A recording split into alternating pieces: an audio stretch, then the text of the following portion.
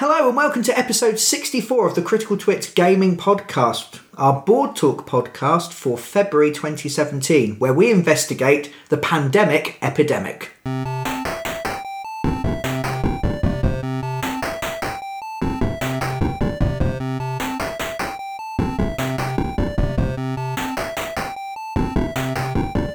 Hello, welcome back. I'm Brian Ennis. I'm Aaron Vinsky. And I'm Joe Lewin.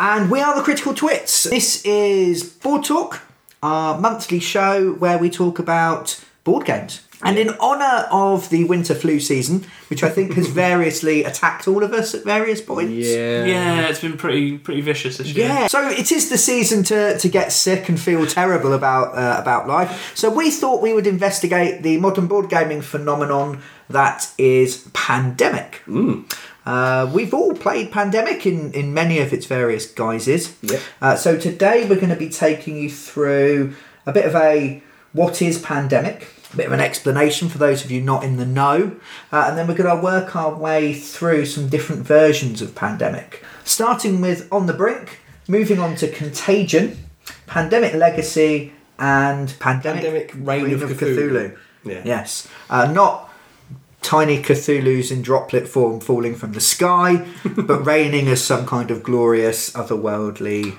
He just come out of the king. sea, so he could be quite drippy. Yeah, and he is big. Drippy Cthulhu. So, Pandemic was released by Z-Man Games, not Z-Man Games, because this is Britain, don't you know? And we all say these things correctly. In 2007, designed by Matt Leacock. Pandemic is now so big and so mighty that it has its own Wikipedia page. Turns up on a truck when you buy it as well. I have had to tie my copies down. Yeah, actually, your giant pile of different versions of Pandemic is fairly impressive. Yeah, I mean, I've got 3 boxes stuffed into one that I had to wrap up with something to stop it just popping out and exploding. Twine. Yeah. Yeah, and I think that's a sign of its popularity. It has 3 expansions: On the Brink, In the Lab, and State of Emergency. And there are lots and lots of sort of spin-offs or twists or other versions of the game, including The Cure, Contagion, Pandemic Legacy, Reign of Cthulhu, and Iberia, which I think is all to do with finely sliced Spanish ham, which is something of a speciality on this podcast. Well, we did win an award once. We did, for the best use of thinly sliced ham. Yeah. Or was it the best use of ham? Thinly sliced or no? Used to thinly sliced ham. You know, other people used ham better in a non-sliced fashion. Yeah. Fuckers. Oh no. It's a very, very popular game. It's kind of one of those staples, and quite often most of the gaming shops I've visited will have like a Pandemic section with lots and lots of Pandemics. Yeah. All together. So yeah, it's been a kind of an epidemic. It is its 10th birthday. Is it that old? Yeah, 2007, like I said a minute ago. When you weren't listening. No, wasn't it? And there were 2 different versions of it released last year, Cthulhu and Iberia. It's still going strong. I assume Iberia is... Because I have no idea about Iberia. It's just a different style of thing? Or is it a complete change like the Cthulhu one? We haven't played it yet, so I can't be 100% sure, but from looking at the box, it looks like a restyling, so it seems to be set in Iberia. Yeah, in Iberia. Yeah, you have historical diseases. Yeah, and historical characters. I think. There's something to do with managing it's the water medieval supply. Pandemic. Yeah, rather than 1800s. Yeah. Romantic. I'm going more by literature. Getting More typhoid Victorian. and So I shitting just myself to death is not romantic in any way, shape, or form. Well, it depends on the crowd you hang around with. Very special. I still don't think it's romantic. I don't know if you. Erotic, maybe. If you're that way. Oh, you shat yourself, lovely. Maybe. Still not romance, is it? Pity, maybe. It's supposed to be shit out rose petals, maybe. That's an impressive disease. I've heard of unicorns farting rainbows. I haven't heard of like Casanova shitting out rose petals. Did you not see the deleted scenes in the extended version? You know, David Tennant had to film that scene 8 times. So although it looks like he only shits out 1 rose's worth of petals, he actually had multiple roses stuffed up his arms. Killed that. Yeah, I did. So, what is Pandemic? Pandemic is a cooperative game for 2 to 4 players, although you could play it on your own very, very easily. Yeah. You are trying to save the world from deadly diseases. 4 deadly diseases. You will play various characters that work for the Centre for Disease Control. And you will travel about the world trying to cure the sick and find the overall cures for the different diseases that are ravaging the world. It's kind of a race against time. You have a deck of cards of all these different cities across the world, and each turn more and more of them will get infected as you're trying to sort of do battle and stop them. Eventually there will be an outbreak. Again, it's another card that you draw from the deck, and this is what I like about Pandemic, is that the locations that have already been revealed are then shuffled and placed back on top of the deck. Yeah, it's nice that they're not shuffled in, they're placed on the top. They're placed on the top, which means that you know where the infection is going to hit next, roughly. Yes. Yeah. So if there's been 15 cards, you know it's one of those 15 places. Yeah. You're probably near some of them because you've been running over there. When the cards are drawn, diseases appear. Little cubes of disease that look really edible, but they're not. Don't eat them. You might die. Each one contains a tiny disease. Yes. What if if you were a terrorist, like with a really perverse sense of humour? The terrorists aren't really renowned for their sense of humour, but putting some kind of anthrax in no. It's a really weird way of killing off all the geeks to try and poison video board games. Yeah, because all the information technology infrastructure of the country that you're attacking would be fucked. They'd be plunged back into the medieval times, and then it would be ripe for your wily terrorist takeover. When you have too many diseases in the same place, they outbreak, they spread and infect various cities. When there have been too many outbreaks, you lose the game. Yep. How else can you lose the game, Aaron? If you run out of disease cubes to put down, so too many people have died. Too much disease. There's a finite number of each. 24 cubes of each. But there's also a deck of what are essentially your resources. So the cards for each of the cities for you to fly to design the cure from and stuff like that. But they are your resources. Once they run out, the game's over because you've got no more money left. Yeah, so you draw a couple of those each turn as a player. Yeah. The game is very much timed because you've got all these different things that can sort of run out. Yeah. So it stops the game dragging. Yeah. Mm-hmm.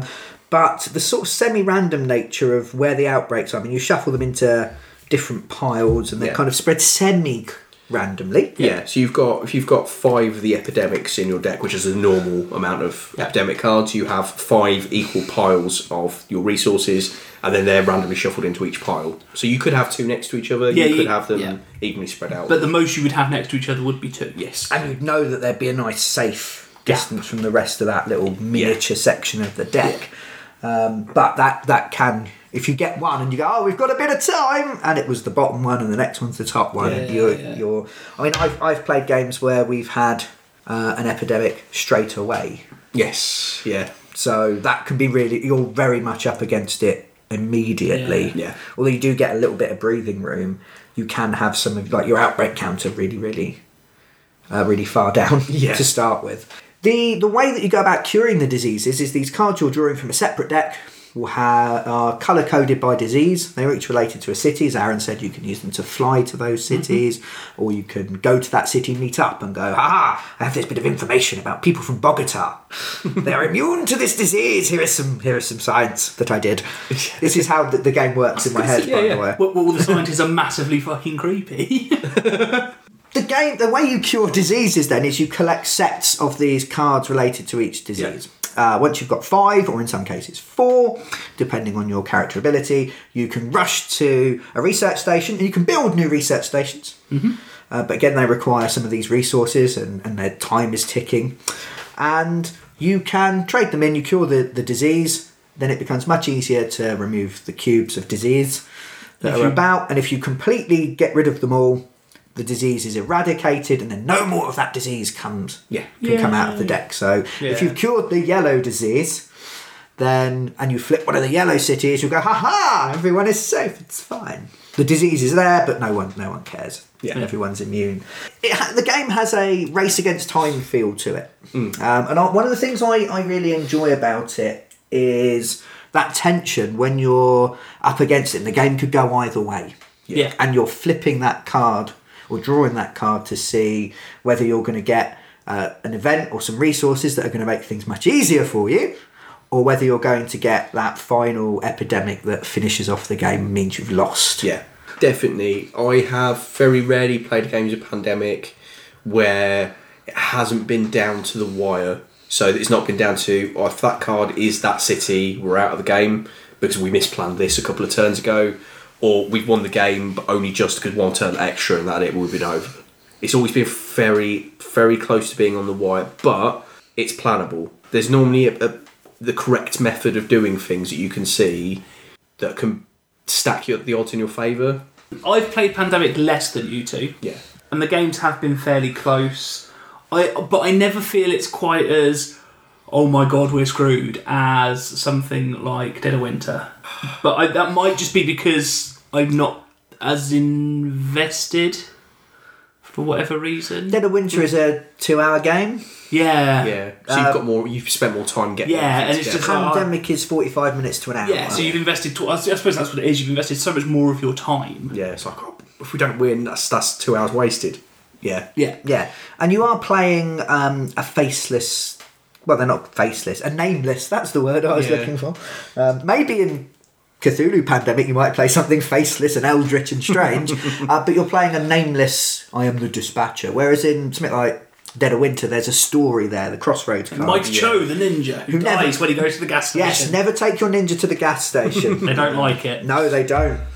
Yeah, I think what I would... I'd pass us over now to our own Lord of Nurgle himself, Aaron Ravinsky, who is the man who has all the Pandemic. I am. I'm just still gazing in awe at your Pandemic collection. When you said about we haven't played Iberia yet, have you got Iberia? I haven't, though. Okay. It's something that's on the list to get because Too I'm hammy? interested.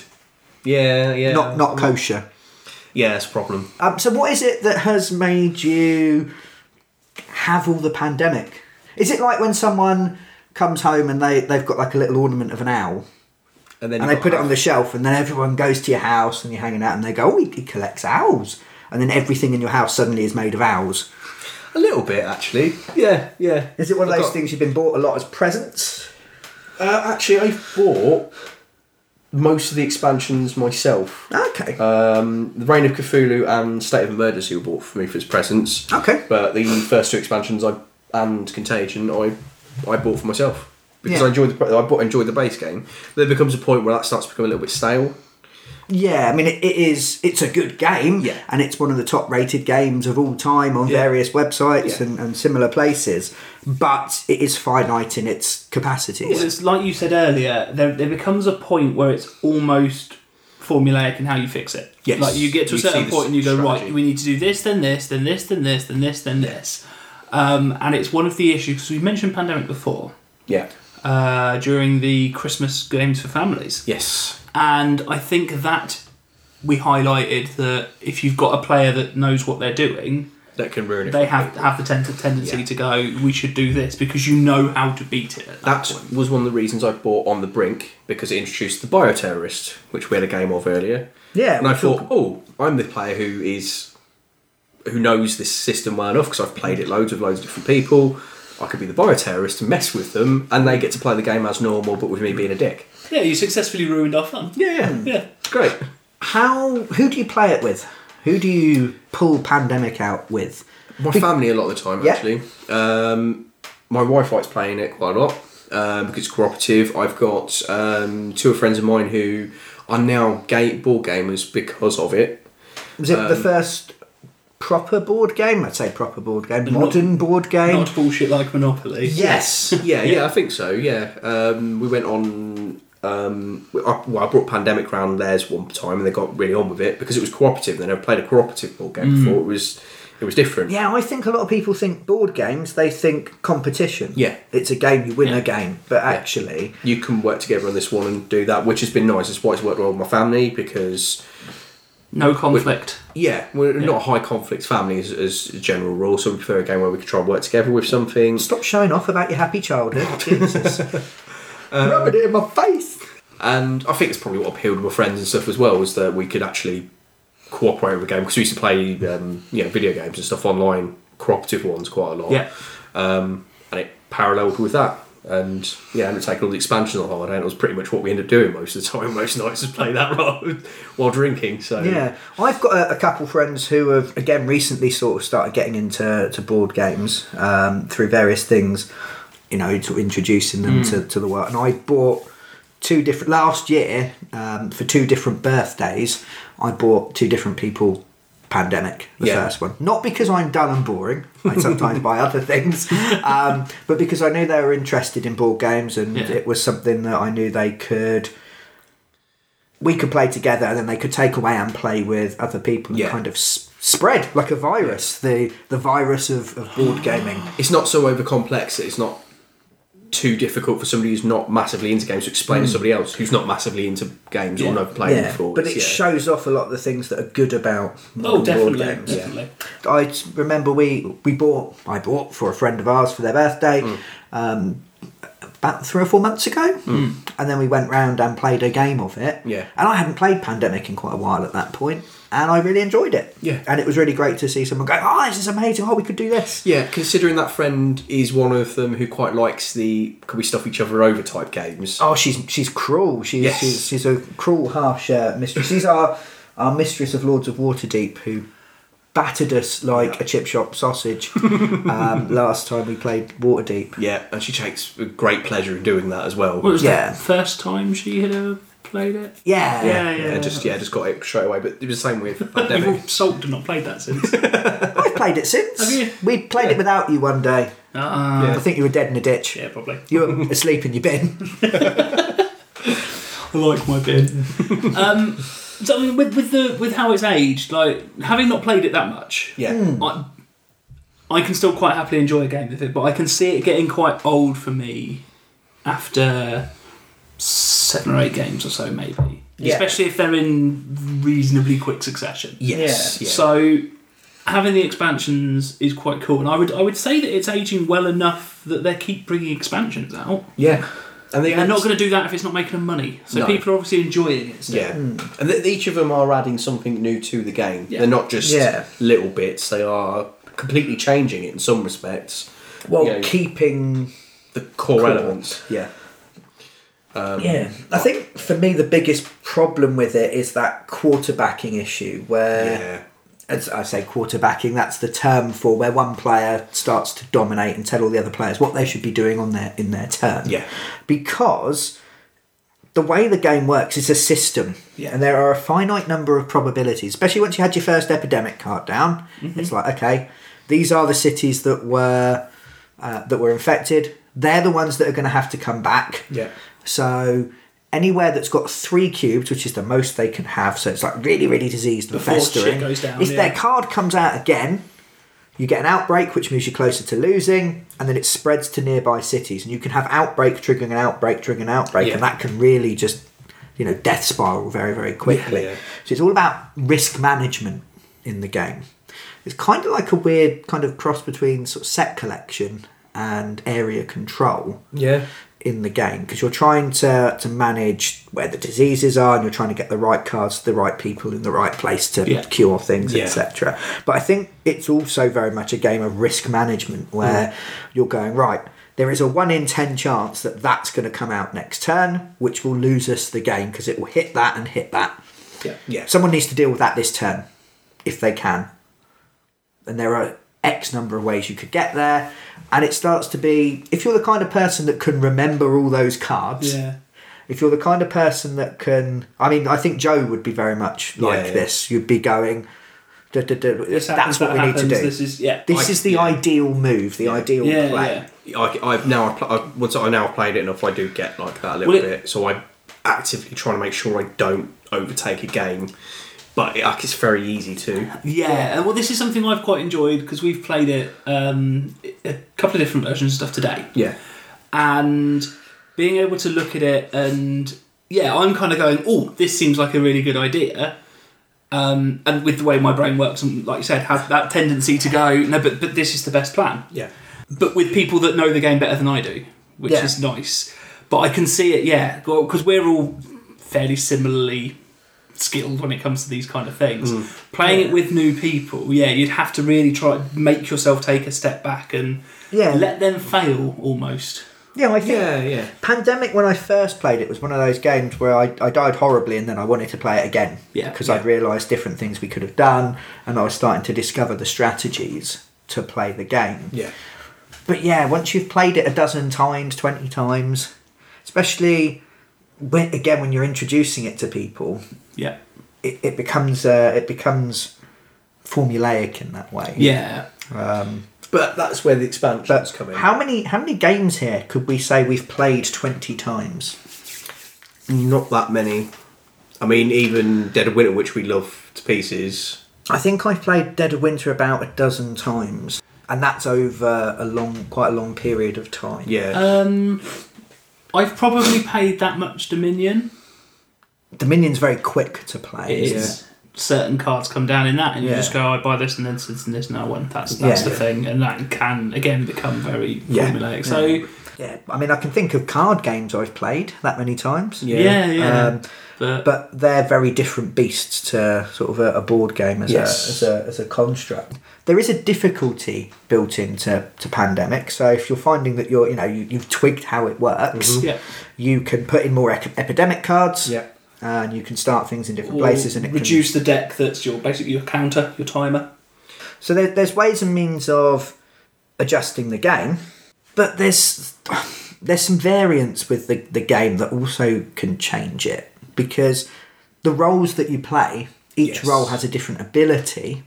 Those roles are determined randomly, and some of them are just playing better than the others. Yeah, definitely. It's one of my few criticisms of it is that role system, because if you got to pick every time, you pick these ones because they are the best. You'd always have the medic, you'd always have the dispatcher if there's enough of you playing, the researcher who can cure easier, and stuff like that, and it just but that's why you pick it at random, I think. It is, but you can also get stuck with 4 really crap people. Or you could get 4 really good ones, and then you're like, we should probably add an extra epidemic in, or we're just going to walk this sucker. Yeah, and I mean, fair enough, because it's the initial version. That's kind of going to happen. And to jump ahead a little bit for Reign of Cthulhu, I actually think all the ones in that are fairly balanced. Yeah, they are. Yeah. But I do think that they are aware of some of the problems. I say they're problems. They're more problems once you've played the game a lot. Yeah. And most games I don't think I would play as much as I have played any Pandemic anyway. Yeah. So we're talking sort of extending the longevity of it rather than sort of real fundamental flaws in the game. Yeah. Aaron, again, you have a lot of the expansions. Now, one of the things I really enjoyed about playing Pandemic with you today is that you had some really shiny stuff that made the game just nicer to play, completely irrelevant. Yes. Not needed. Yeah. We've found this with a lot of board games. If it's just got little wooden cubes and coloured meatballs and stuff, and you go, yes, that's all right. But we get really excited. Like New Angeles.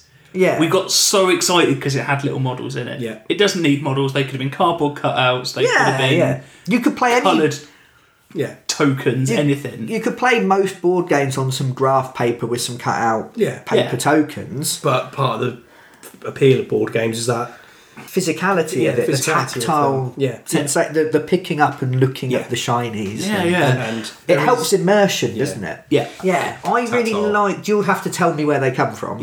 I really liked. First of all, the Petri dishes. The little plastic dishes that I remember from school. And there's space to name the diseases on them as well. Jeff, Tina. Where do they come from? That's from the In the Lab expansion. Cool. So Petri dishes and the nice vials that are. Excellent. Yeah, that was number 2. Yeah.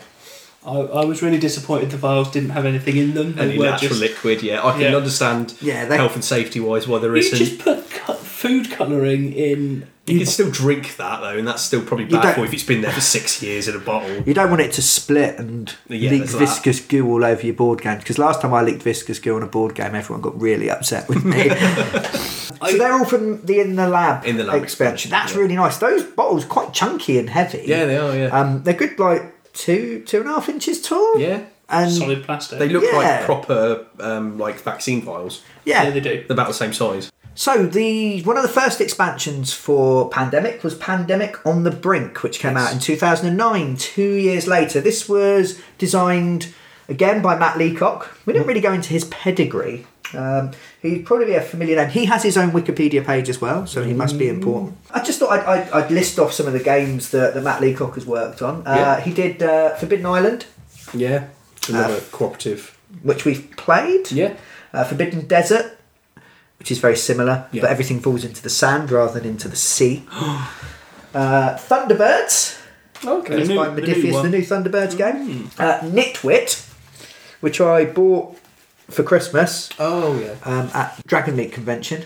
And then we haven't played because we all bought so many games, or most of us, some of us. We just had far too many new things. We will get to it eventually. And last year he created Chariot Race. On the Brink, 2009. On the Brink adds in an extra player. Yeah.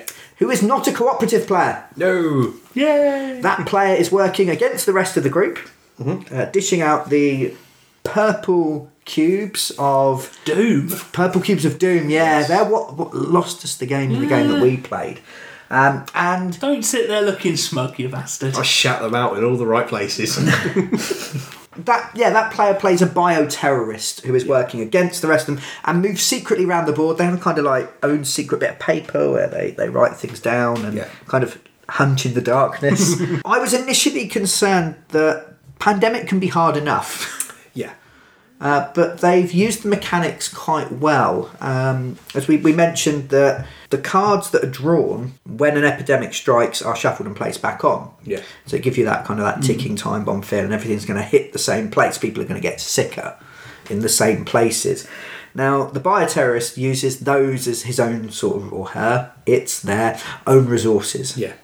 So they're actually kind of slowing down the spread of the disease at certain points, because you might have, say, Baghdad is infested with the black cubes of infectious gonorrhea. I don't know. What's this going to go? Black Death. Black Death. Yeah. So Baghdad's got the Black Death. Then the bioterrorist draws that card looking for something good to do. That actually stops that coming up and sparking an outbreak for the players. Yeah, but what the terrorist can do is then drop a purple cube in amongst the Black Death, and then when it eventually does come back round, it'll go up with black cubes and go up with purple cubes. Yes, there's half the number of purple cubes there is the other ones. There's only 12. Yeah. But they spread slightly differently. They don't outbreak like the other ones do. They go through what's known as a flare-up. Yeah. Which is something known in diseases. Yeah. Where it burns itself out, essentially. So normally, if you've got 3 cubes in a city and it goes through an outbreak, all the connected cities get a cube of that colour. With the purple cubes, the city that's got 3 goes down to 1, and all the connected cities have a cube in there. So it stops repeated outbreaks happening over and over again. Yes. Yes. So it gives you a little bit of an opportunity to try and keep it under control. Spreads it out further, but it's not as spreads dropping it out loads same, of cubes at the same time.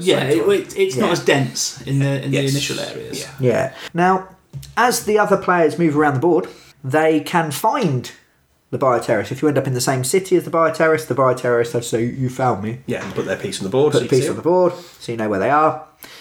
And then you can arrest them, take an action, but you can force... They can escape. They don't get eliminated from the game. No, because it's a nice, happy game where you don't get to just shoot them. Yeah. I was very disappointed. Yeah, the nice happy game of millions of people dying of lurgy. Yeah, it's got a kind of hidden movement mechanic to it. It changes the game up quite nicely. As I said, I was concerned, but I needn't have been because it kind of... Still had the same flow. Yeah, it had the same flow. But it does introduce a new way of losing. Yeah. The bioterrorist can lose. Yes. If the players lose and there's no purple cubes on the board... Everyone loses. Everyone loses. Yeah. Hooray!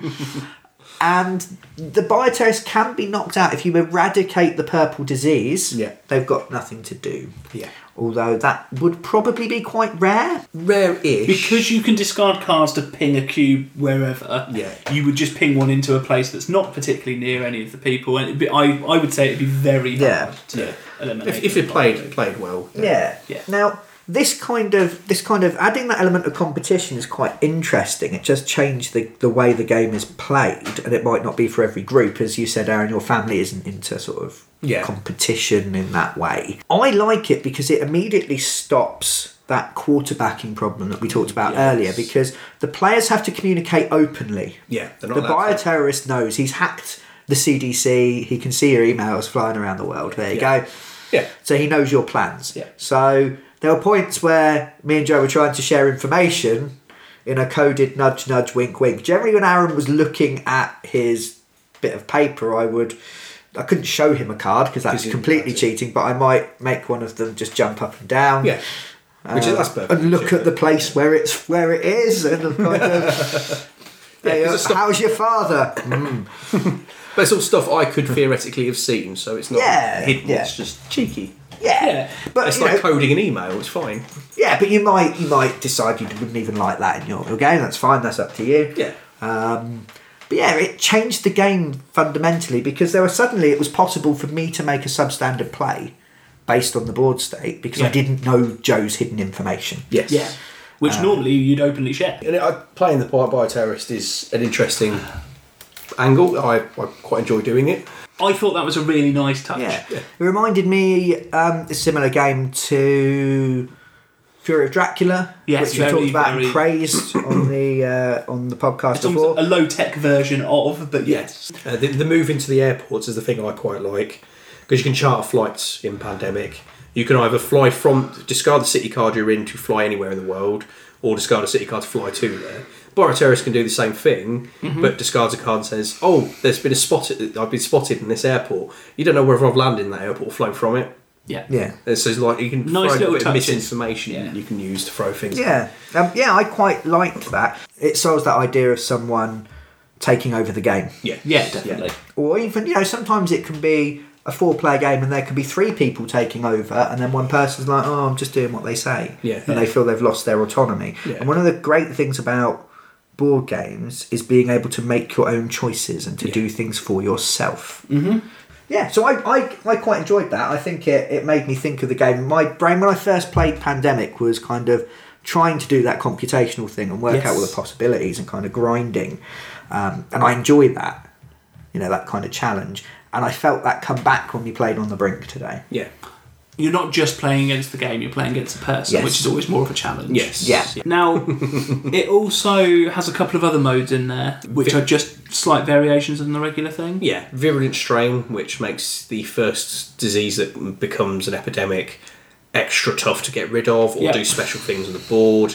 And the mutation element, which has the purple cubes in, there's a 5th disease to try and get rid of that acts in a completely different way to the other diseases. It doesn't necessarily spread the same way, and different things happen with it. Yeah, I think I'd say Bioterrorist is probably its major change. But then there's some nice little modes if you don't want the competitive thing. It's not just a competitive expansion. No, it's got the other stuff it adds in. If you're getting bored of the normal game, it changes it up enough that you're having to think a little bit differently about stuff because you're having to abstract yourself a little bit more now. Yeah, and I quite enjoyed I've enjoyed the cooperative expansions when I've played it with people as well. Cool. Yeah, it's a nice way of varying it. Now, we didn't play today in the lab. No. Aaron, you're again our resident Nurgle Lord. How have you found in the lab? Just very quickly. I really like it in the lab. Actually, it's the one I tend to come to the most because it adds another board state onto the game. Yeah, as well as the nice extra pieces it gave from the game, adds an extra board where instead of just discarding cities of the same colour to cure a disease, you have to take elements of the virus or the cubes of the virus, put it into a lab, and then put it through processes to extract information from it. You've got cards that need disease cubes of different colours to make a cure for one colour, so it becomes an extra puzzle. It's the proper biology nerd edition. Awesome. You sounded really excited then. That sounds really cool. Yeah. It's where the Petri dishes are specifically for that element as well, because you can extract different disease colours from them, or you can expand more from one colour because you need 3 to... Yeah, it's a second set of colours. What I tend to find when I'm playing the game is that somebody or 1 or 2 people will be the researchers in one of the research stations, going through and making the disease work, making sure enough of the disease keeps back in the pile so it doesn't lose the game, or making sure there's enough to cure the diseases, while the other 2 disaster manage, essentially. Okay. So there's a lot of different elements of the game, which again, that can detract from the quarterbacking a little bit if you've got a player who is likely to do that. You put them into the lab. You're the lab assistant. You're going to be doing this essentially, and other people are focused on other stuff. They're focused on their element. I need you to go get this for me. Okay, cool. And that's their element of trying to control it. Yeah. Which it does add in extra epidemic cards as well, so you can have this ultra hard mode where I think there's like 8 epidemic cards in by now. Yeah. But then if you're after that challenge and you've mastered the formulaic approach, then that's a fantastic way of expanding the game. Yeah. There's a team mode in it as well. So you play with 2 teams of 2 or 3 people each, where you're competing. You're still trying to win the game as such, but you're trying to compete over who cures the diseases the quickest or in the best way. Okay. Nice. Who was the best sciencing? Yeah. You're competing over funding essentially to do it. Pharmacology Wars, the board game. Yeah. Moving away slightly from the core game, then we also played 2014's Pandemic Contagion, which is a very different kind of game. Wasn't designed by Matt Leacock. It was designed by Carey Grayson. Sorry, I fell out of a chair trying to check. Plays 2 to 5 people, and you take the role of competing diseases. Yeah. The tagline on the box is, "You are the disease, there is no cure." Hooray! Yeah. Rather than playing it's not the CDC, it's the World Health Organisation that you play. Got that wrong all the way through. Yeah, well, you start off with the CDC. Yeah, you start off as your base, that kind of thing. You play as the diseases, and rather than having terrible things happen to you in the form of people dying, you have terrible things where the World Health Organisation might invent a cure for certain things, or they might inoculate a population, or they might ground flights and similar to hold you back. So it's competitive, not cooperative. Yeah. Mm-hmm. Although you will work together slightly, you'll have a kind of tableau of different cities. You will place your cubes of virus. They've kept the cubes of virus, the jelly-like cubes of loveliness that you place out. And each city, based on its population, I think, can hold a certain number of disease before it's eradicated, wiped off of the map. So you're not eradicating diseases, you're eradicating people. Yeah. You score points based on whether you were the first disease on the scene, or whether you're one of these young upstart diseases that has come along later and just kind of finished off the weak people. The entire aim of the game is to be the hipster disease. You want to be there first because you score the most points, but each card has an ability. So if you're the disease that turns up later and triggers the destruction of the city, you get to use the ability on the card. You can score points for the first 3 people on the city, but if you really want the ability, you can use it. And one of the things I liked about that was that your disease can grow in deadliness as you go through, similar to the way you collect colours of of cities. This one, you're collecting different colours of virus, and using those to do various things, whether it's move your virus into a new city or to kill more people within the city that you're already in. You can also use them to mutate your virus. So at the start of the game, if you want to draw a card, you can only draw 1 card, but you can upgrade that until by the end of the game you could be drawing 4 cards. Yes. So the same action is having 4 times as much. Because you've increased the incubation stat of your virus. Yeah, so it incubates quicker. Yeah. You can increase the infection rate, so you put more cubes down each time you infect. Yep. Or you can increase your resistance, so you can make your disease hard to eradicate. So a lot of the cards, the event cards that are played each turn, will say, they've inoculated the population. You need to lose this number of cubes. Yeah. Or drop this many cards from your hand. And you can lower your resistance to resist that ability happening. Yes. So you could have 2 resistance. It says take 2 cards out your hand. You're like, I want these cards for next turn. No, I'll lower it by 2. Or lower it by 1 to keep that one card that you want. That you really, really want. Yeah. So I quite like that it has that feel of you're kind of progressing. Yeah. Yeah. It's fairly lightweight, I'd say, as a game. Yeah. Very. And it was a bit odd because it just got started. Yeah. And then it was over. Yeah. It's one of those kinds of games. Yeah, 12 turns. So that's everyone has 12 goes. Or when there's only 2 cities left, you start with 8, but you can have more added in through various events and similar. Yeah. I didn't feel so much like that with that game. We have it in a lot of things. Like when we played Mainframe, the Android one, that very much felt like. Yeah. And it's done. We've had the same thing with Settlers. feels like it's only kind of just getting going a little bit. We normally play to more points in sets. Yeah, exactly. But you didn't think you were happy with the felt it ran the course fairly well. Yeah. There are different stages to the game, and I think the last bit of the game is quite quick as you're trying to mop up the last few remaining points, or people, as it is in this case, really. But yeah, I thought it was all right. Yeah, it was very mathsy at the end. Yeah. Because I had one move that could draw. You were either going to draw with me or lose. Yeah, and I had to do the right thing, and I had to sit and just go that. Because you went, I'll do this, and I'm going, yes, do that thing. No, he's not going to do that. Yeah. I went, no, that's a terrible idea. It shows up more in the 2-player variant. It rushing too quickly, just starting to get to a point where a tactic you can imply appears and the game's over. Contagion isn't as well thought of as Pandemic itself. I can see why. But it's not an unenjoyable game. It's quite a cheap game, isn't it? Yeah, it was 15 odd quid, I think, when I got it.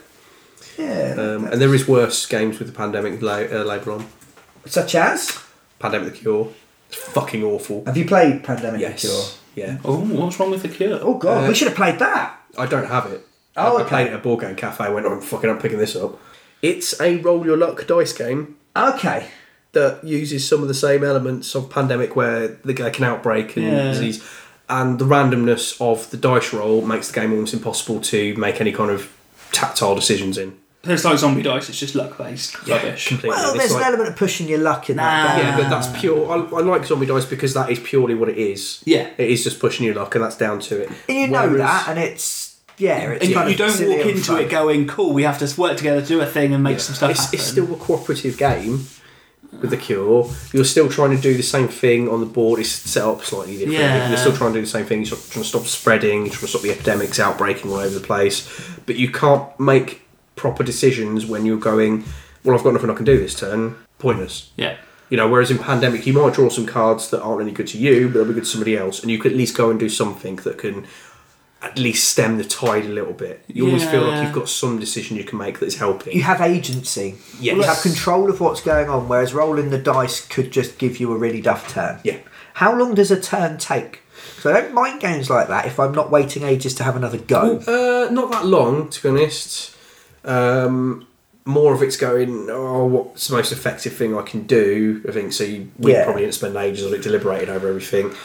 So it doesn't take that long. I remember us playing it for about 20 minutes or so because we only played the one game. I think it's. I went. Yeah, I went. Okay. Whereas, Contagion, it's okay. I think is probably the summarisation of it. It was enjoyable. I'd play it again. It was about half an hour. It's quite a light game, like a nice palate cleanser game. Yeah, or definitely. waiting for your role play group to turn up. So a year after Contagion in 2015, we had Pandemic Legacy. Season 1 of Pandemic Legacy. Available in a red box and a blue box that seem identical. Pandemic Legacy Season 1, which is now the top rated game on Board Game Geek, making it officially king stroke queen stroke tentacled overlord of all board games. Pandemic Legacy, it's in the name. It is a legacy style game where each box can only be played through as one series of linked campaigns. It's not the kind of game that just lives on your shelf and you can put it out as and when. The board state changes. You may add stickers to it. Yeah. You may rip up cards, which felt so good the first time I ripped something up for Risk Legacy, but also like my stomach lurched and I was nearly sick. So I was like, I paid money for this. And I was like, no, I've paid money for this. Pandemic Legacy, co-designed by Matt Leacock and Rob Daviau. I hope I'm pronouncing his name right. If not, it's my fault. Who is credited as inventing these legacy-style games, starting with Risk Legacy.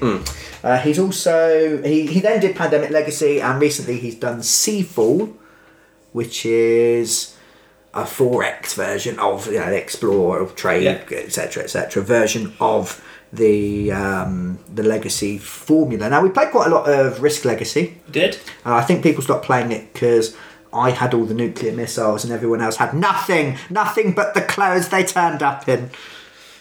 Well, I got very close to getting something a few times, and Colin always ruined it out of spite. Yeah. Now, Colin is dead now, so we might be able to return to it. I picked up, when it first came out, Pandemic Legacy.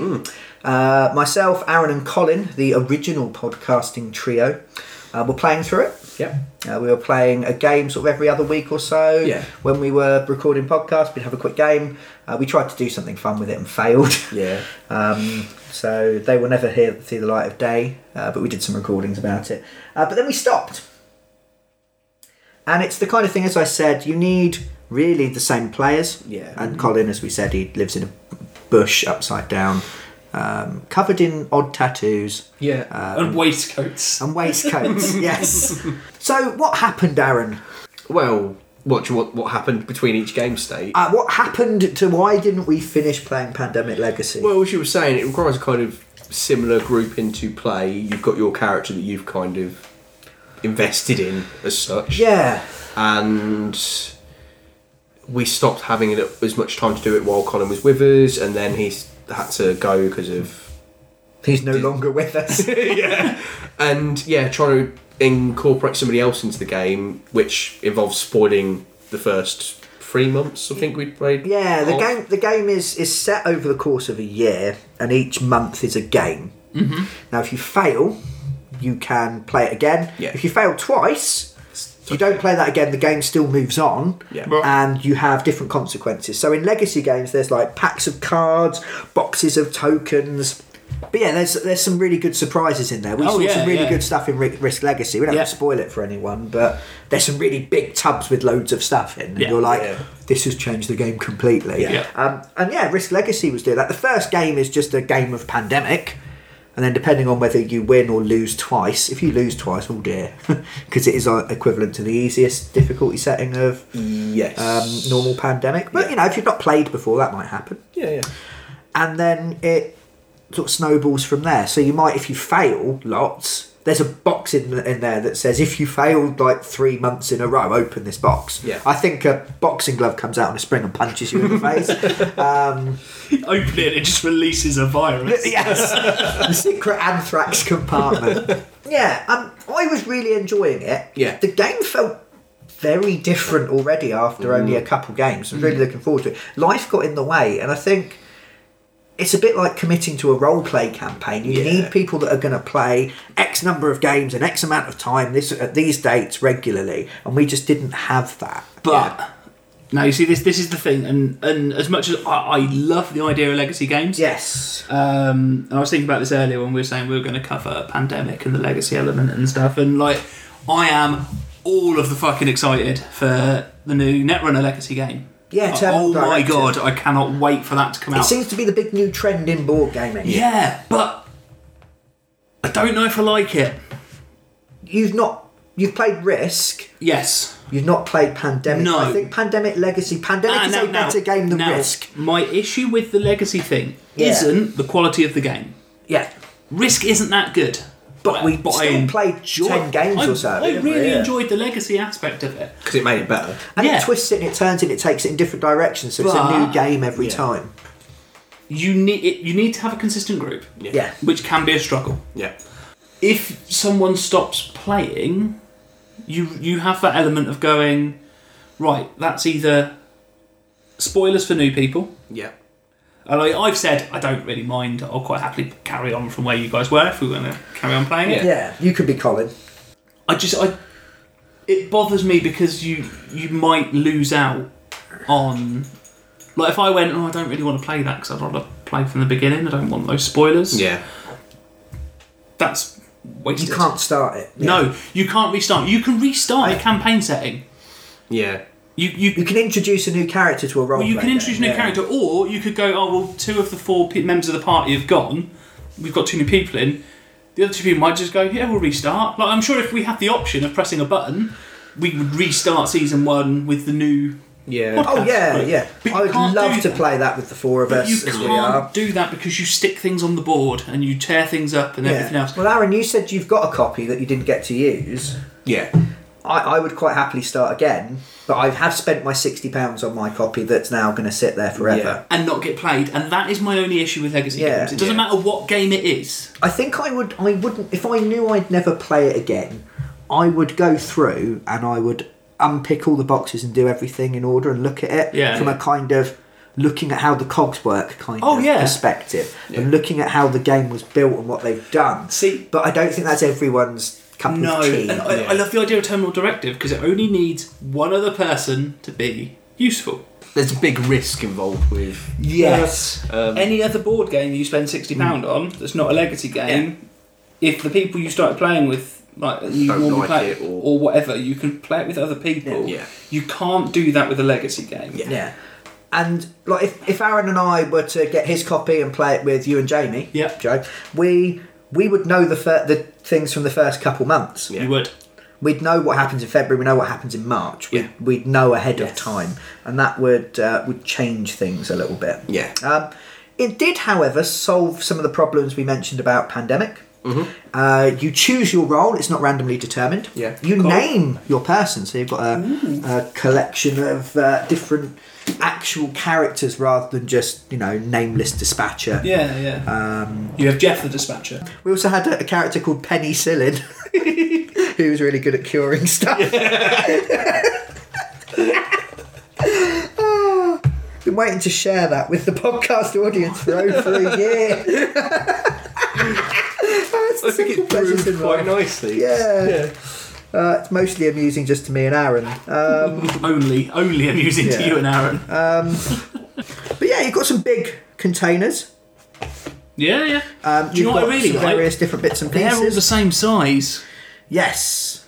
You could have 2 cards in there. You could have a whole load of stuff. 5 different types of disease. Yeah, there's a weird... This is odd. Dossier. Like a weird kind of dossier file, top secret mark thing. I like that. Yeah, it will say unpeel this and stick it in Y and do this, etc., etc. And some of them are cards. Yeah. And some of them are sort of add-on bits and things like that. Rules expansions and stuff like the Risk Legacy.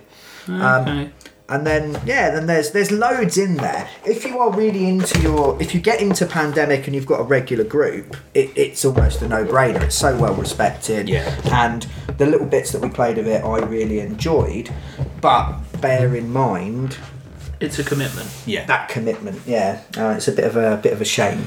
Yeah, I think we've said this before on the podcast about Risk Legacy, but again, you're playing with Pandemic Legacy, only 12 to 24 games. Yeah.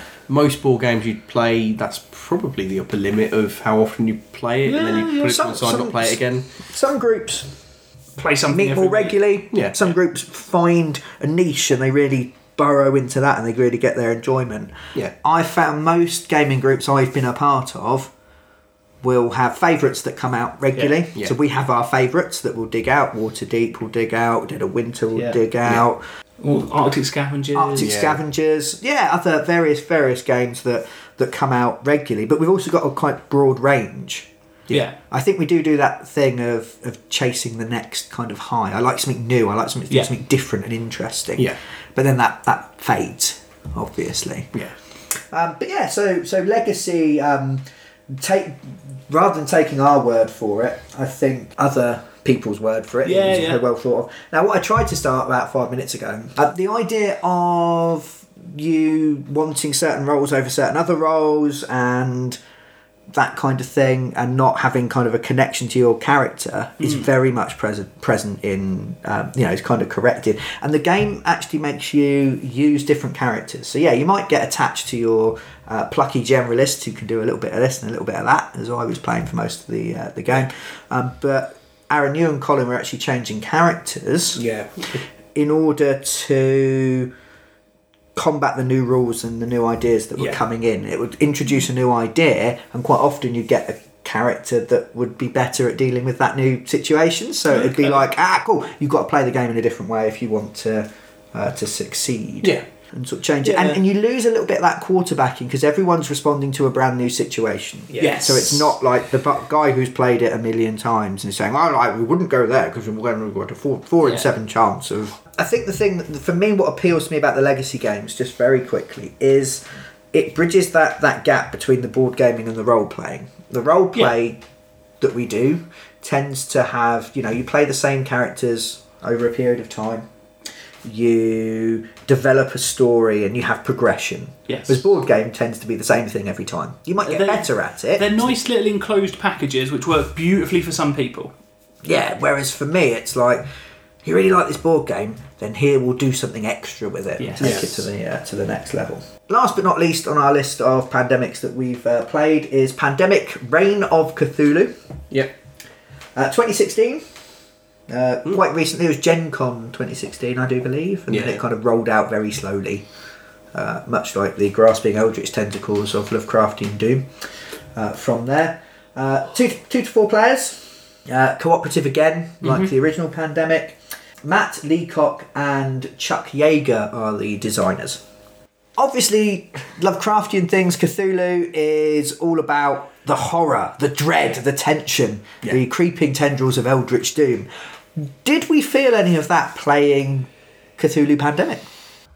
A little bit. Yeah. I got the same level of tension that I do playing Pandemic. Yeah, I mentioned right back at the beginning of this podcast, a million years ago now, that I liked the tension of Pandemic, flicking the card over and going, oh, it's an epidemic, everything's falling apart. Yeah. It has a similar feel.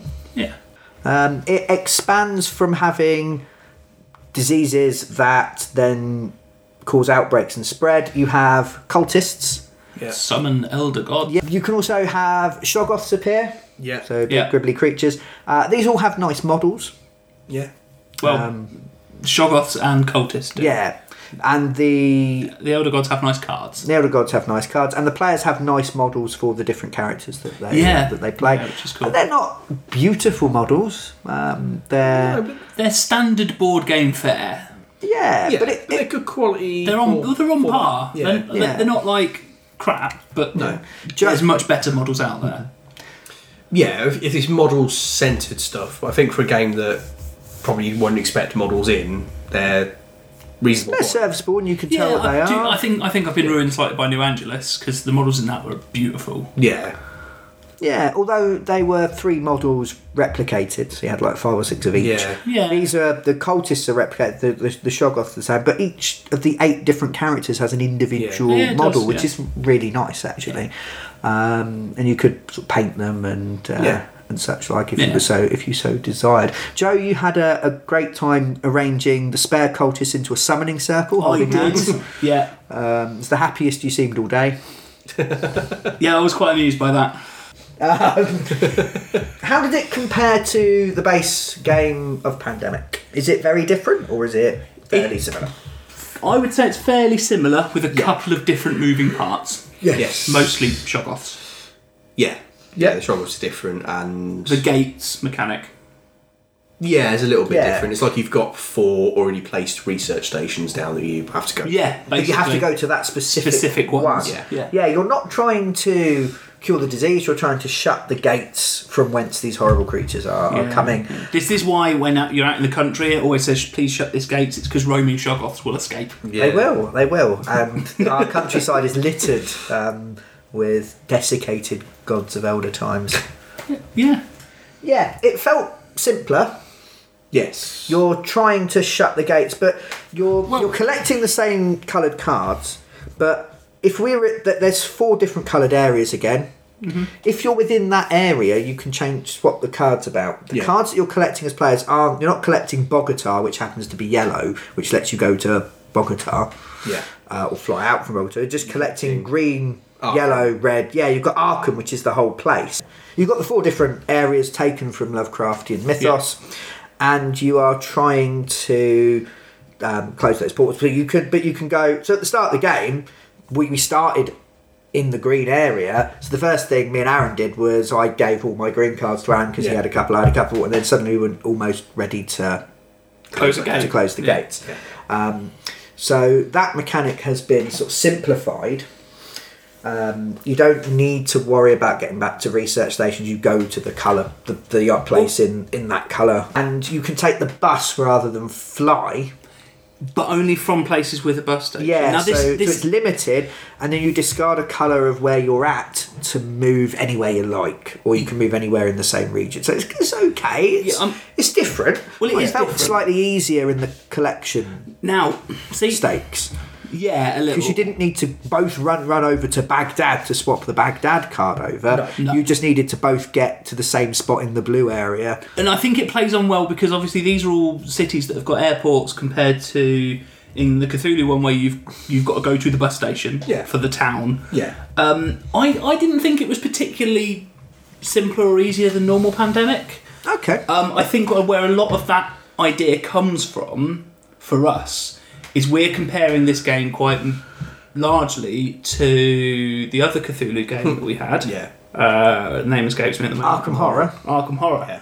And it's much simpler than Arkham Horror. Yeah. Yes. In the best possible way. Yes. Yeah. It's a better version and of Arkham Horror. I think that's why it feels simple. Yeah, Because we're comparing it to that. Comparing it to normal Pandemic, I don't think there's that much difference. No. It just I think because you've only got the cultists and the Shoggoths on the board, it feels a little bit like you've got less going wrong. I mean, we had 2 gods away from Doom. Yeah. And there were several turns where we were like 3 more cultists, which is 1 turn. If early in the game I hadn't been the magician, I wouldn't have had given Brian the extra turns to kill the Shoggoth early. Yeah. And if we didn't have the stop the summoning card that I managed to get early on as well, then that turn could have been horrendous. Yeah. I like the Shoggoths. They appear each time that there is an equivalent of an outbreak. What was it called? Evil Rises. Yes. Yes, the Evil Rises, some cultists appear and a Shoggoth appears. Yeah. They move around the board, which is really interesting. The biggest difference with this is that you have sanity for each of your characters. Yes. And if you encounter a Shoggoth, so as they move around the board, they might move into your space trying to get to these gates. Mm-hmm. They're trying to get to the gates and go home. Yeah, it seems to be. But when they get there, they then poke an elder god and go, "There's a gate, boss!" Yeah. And the elder god's influence increases. They're quite interesting because they make things worse for the players each time they go up. They might have they either have an instantaneous effect or a continuous effect, depending on the god. But the Shoggoths themselves, the Pandemic board is quite interconnected. There's lots of different ways to get to different places. Pandemic Cthulhu Reigns, Reign of Cthulhu. You know what I'm saying. Cthulhu Reigns, how you ride him. Yes. They have bottlenecks between the different areas. Yes. Each area they're kind of at the corners of a rectangle, and each one's only connected to the adjoining corners. There's no connection across the middle. Nope. And there's only one way to get between them. Yes. So if a Shoggoth is kind of parked on the bridge that you need to go through to go and do the thing you need to do, you've got to go through it. And when you encounter it, you have to roll a dice. You might lose sanity, or you might summon more cultists. Yes. If your sanity depletes, you flip your character card over, and there's a mad version of them that has a drawback rather than an ability. Mm-hmm. So you've got a good side and a bad side. Yeah. And a bit of bad luck, that might become a pressing issue. You can regain that in certain ways. Yeah, I thought that was quite interesting, and it brought some of that flavour. Yeah. You need to get through there, but you need to do the thing. You can use the gates to traverse the board, but it affects your sanity. It's a nice update on what we said earlier about how you are strangely immune to diseases. Yeah, you're not immune to what's going on. The game does affect you as a character. Yeah, but it doesn't knock you out. No, which is nice, because player elimination is rubbish. Yes. And it doesn't do that thing that Arkham Horror does where you get lost in space and time for a turn and don't get to do anything. Or 7, depending on what you can, stuff comes down. Other bad things can happen. Now, one of the things I like is the Elder Gods are... Obviously, Cthulhu is the end. Yes. But the rest of them are randomised. Yeah, there's quite a few of them, and you draw 6 or 7. Yeah, I mean, and we looked at it and went, oh God, if it came like this one, really early on... That's really hard. But you don't judge the difficulty of the game based on... You don't tweak the difficulty based on that, which is interesting. No, that's all randomised. They could have added a thing where play this one and this one first and second if you... Yeah, put them in this order for the first game so you get used to the game, etc, etc. It was good, it did what it was supposed to. I don't think it's too easy. No. No. It might have seemed easy after a day of playing Pandemic games. Yeah. Possibly. I think maybe they've simplified some of the core mechanics, but then added extra bits in. Yeah. Which I think we kind of grasped fairly intuitively. Yeah. But maybe, if you play if it's your first Pandemic style game, then it's reduced in difficult or complexity in certain places, but then increased elsewhere. Others, so I think it's still fairly accessible. Yeah, I mean, I haven't played Pandemic with my family for a long while now. It's been a couple of years, I think, since we last played a game. And we played Pandemic Cthulhu over Christmas, and didn't take that long to get playing of it. No, clicked very easily. Again, it might have been because of that. There's enough familiarity there, isn't there? To click in, yeah. But it didn't seem like the complexity of those extra elements really made it too difficult to grasp, which was nice. Funny enough, we found that game really easy, the first one we played, but I think the character spread we had was kind of perfect, and the spread of the Elder Gods we had was kind of perfect, which is interesting. That's the only thing I have possibly as a criticism of Planet Cthulhu, is that the difficulty alteration doesn't really work, in my opinion. No? Well, we played the normal game. Yeah. Took out one card of each colour as the clues for you moving about and you're solving things. If we played the harder game, that'd have been 2 though. There'd been 4 more cards gone. And which makes it harder to find each of the bits you need. It means you've got less time, and slightly harder to find the bits you're doing, but I don't really think that adds a great deal of difficulty to the game, unlike, say, with the Epidemic cards, you can add more of those in, that can cascade very quickly. Yeah. I can understand why they haven't done it, because as we found, when one thing starts going wrong with the Elder Gods, the others tend to come some in a big patch. It can sort of death spiral quite harshly. Yeah. But yeah, so I think really it's replayability is coming in the Elder God randomisation. Yeah. Rather than any kind of change in difficulty that you control. Yeah, I'm sure there'll be people out there that say, if you want a really tough game, put these ones, put all the ones, because some of the Elder Gods have an effect straight away. Yeah. Some of them have an ongoing effect. Having all the ongoing effects could be quite tricky. Yeah. Because well, there's like a perfect order for the hardest game possibly that people have come up with online and stuff. Yeah. That would be all interesting. Yeah. And play it with these characters, because... Yeah, like the Huntress is amazing. Yeah, she seemed really good. I really liked, Aaron, you played the Mystic, who was able to move the Shoggoths around. That was great, because the Shoggoths are trying to, as we said, get to the gates and escape. And you could move, you could stand still. Most of the first half of our game was, we arrived at the train station to do battle with evil, and you stayed on the train and looked into a crystal ball and went, there's a monster, go away, and moved it and confused it and made it go the wrong direction. I don't think it's not a stupidly easy game. No, and that's, like I said, it's not massive criticism of the game. Yeah, I mean, we'd been playing Pandemic all day. I think we were in our groove at that point. I think we were only a turn making a mistake away from losing, which a good Pandemic game plays that way. So, what I'd say then, just to sort of wrap this up then, what version of Pandemic should people go for? If they haven't got a version of Pandemic yet? If they haven't got one yet, I would say the base game. The tried and tested... Version 2 with the rubbish plastic pieces. Yeah. Yeah, because you get to know if you get on with the game. Yes. And it's probably cheapish now. It's still... it's about 30 quid. Yeah. But it also, if you enjoy it, it gives you the most scope to expand, because there are the expansions for it. Yes. So if you buy the Cthulhu one, you are just stuck with that. That is all you're getting. Yeah. But you can buy these extra bits that we've talked about with the base game, and I do think it is the best place to start. And then branching out into Cthulhu, if you like your tentacly monsters. Yeah. Or if you've got a regular group who love it. Then Legacy. I mean, you could start with Legacy if you've got a regular group. That was my initial instinct, was if we've got a regular group and you like cooperative games, it's probably a fair place to start, because the first game of Pandemic Legacy is normal Pandemic. Yes. To get you to learn the rules and learn how to play, And then it changes. So. One of the things I like, because the problem with a legacy game can be that if you start wrong, if you misinterpret a rule and get it wrong in a normal game, you go, oh, shouldn't do that next time. Yeah. Or, oh, we missed that. Oh, we would have won, or we shouldn't have won. Yeah. If you do that in a legacy game and stick a down or rip up a card and it's not the right thing, or you've been doing it wrong, and then there's... you're looking back at logs and go, whoever has won the most game, but Jeff shouldn't have won because he did the thing wrong. Yeah. It can be a problem. So, knowing that the first game of Pandemic Legacy is just basic thing. If you're new to it and you do start there, don't just play it through once. Play 3 or 4 games of that first thing. I'm fairly sure it actually recommends that in the instructions. Yeah. I mean, I really quite liked Pandemic Cthulhu. I enjoyed that. I quite happily play that more because I think it just appeals to me. It's the setting. Yeah, I like the horror thing. I like the fact that you can go mad. Yeah. And then there's a drawback to your character. So my character was the driver. We decided he had a bus full of kidnapped cultists, just chucking them in the back. So he could again they fall out a window. And, So whenever he moved, rather than just moving one space, he could move 1 or 2. However, if he was to go mad, he starts driving his bus really quickly, to keep away from the madness and the things he thinks are following that probably are. Yeah. He just didn't realise before.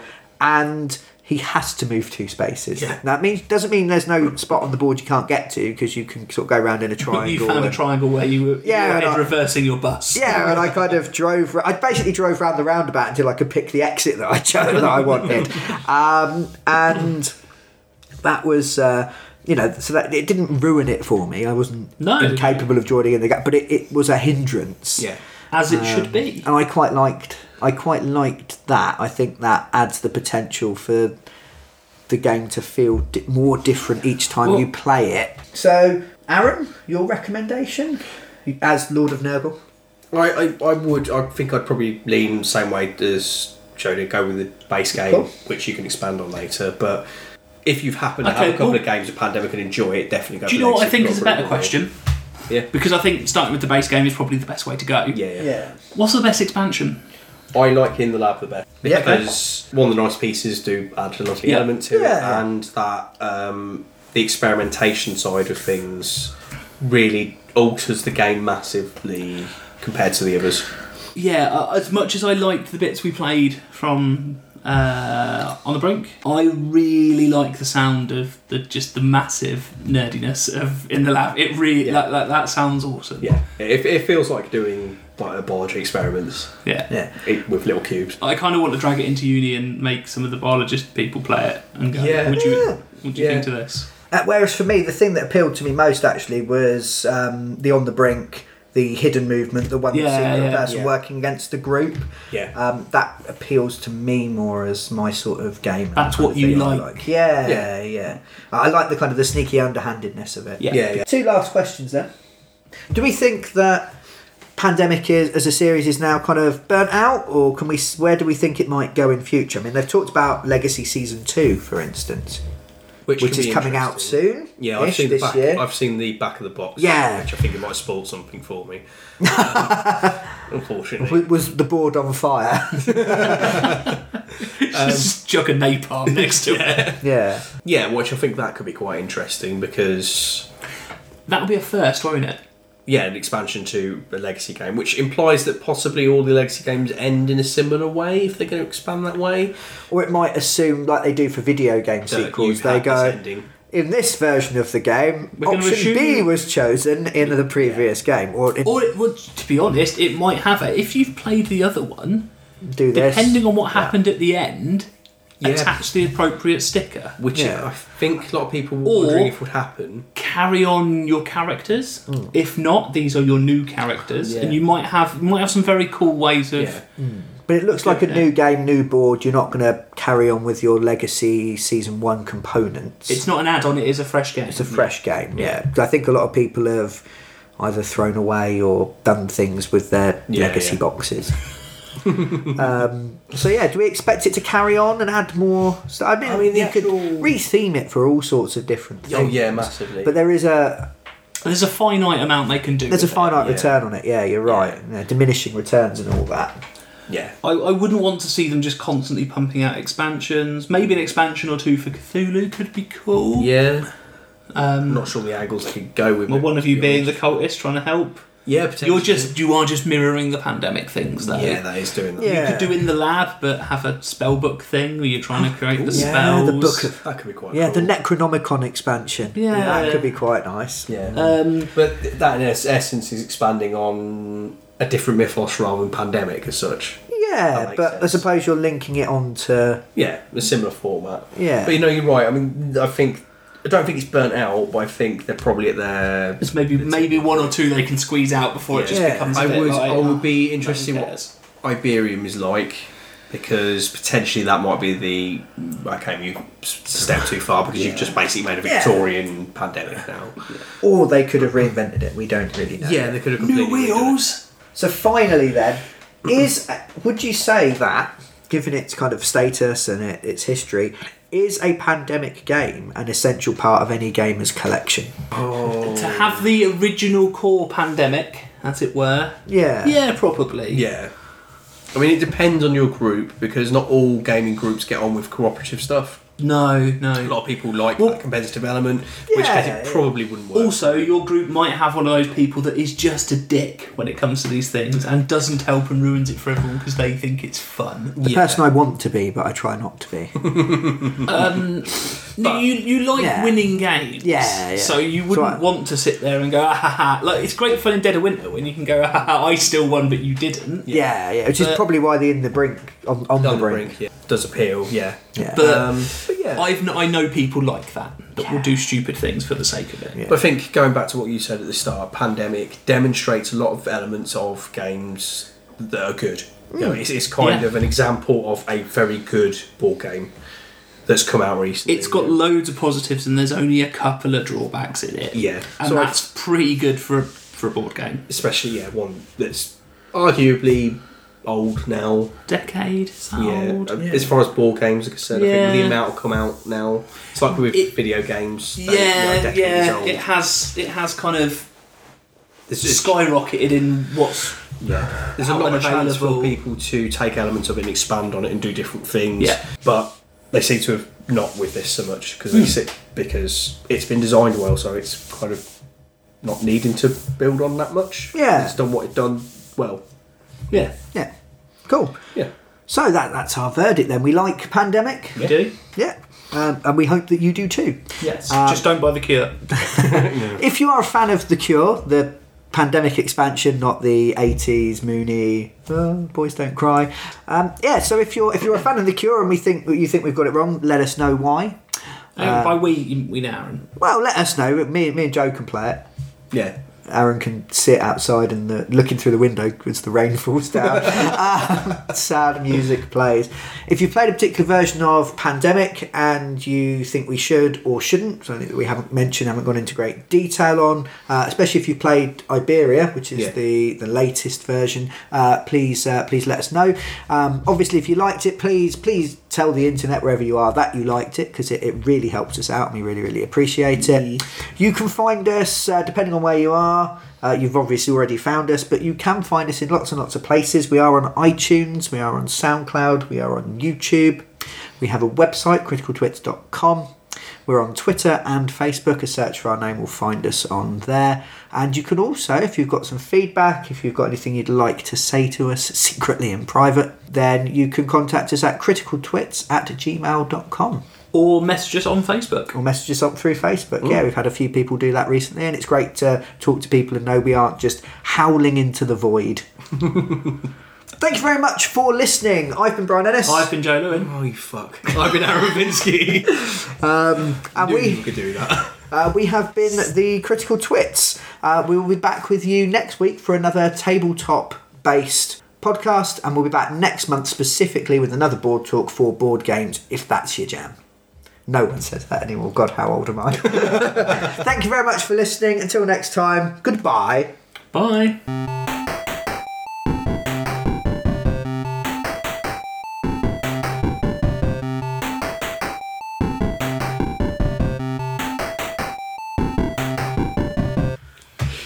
For better, feta. That's not a disease. It sounds like some kind of delicious cheese. It does, yeah. Growing on a woman's thighs. I went too far again, didn't I? Yeah. Cool.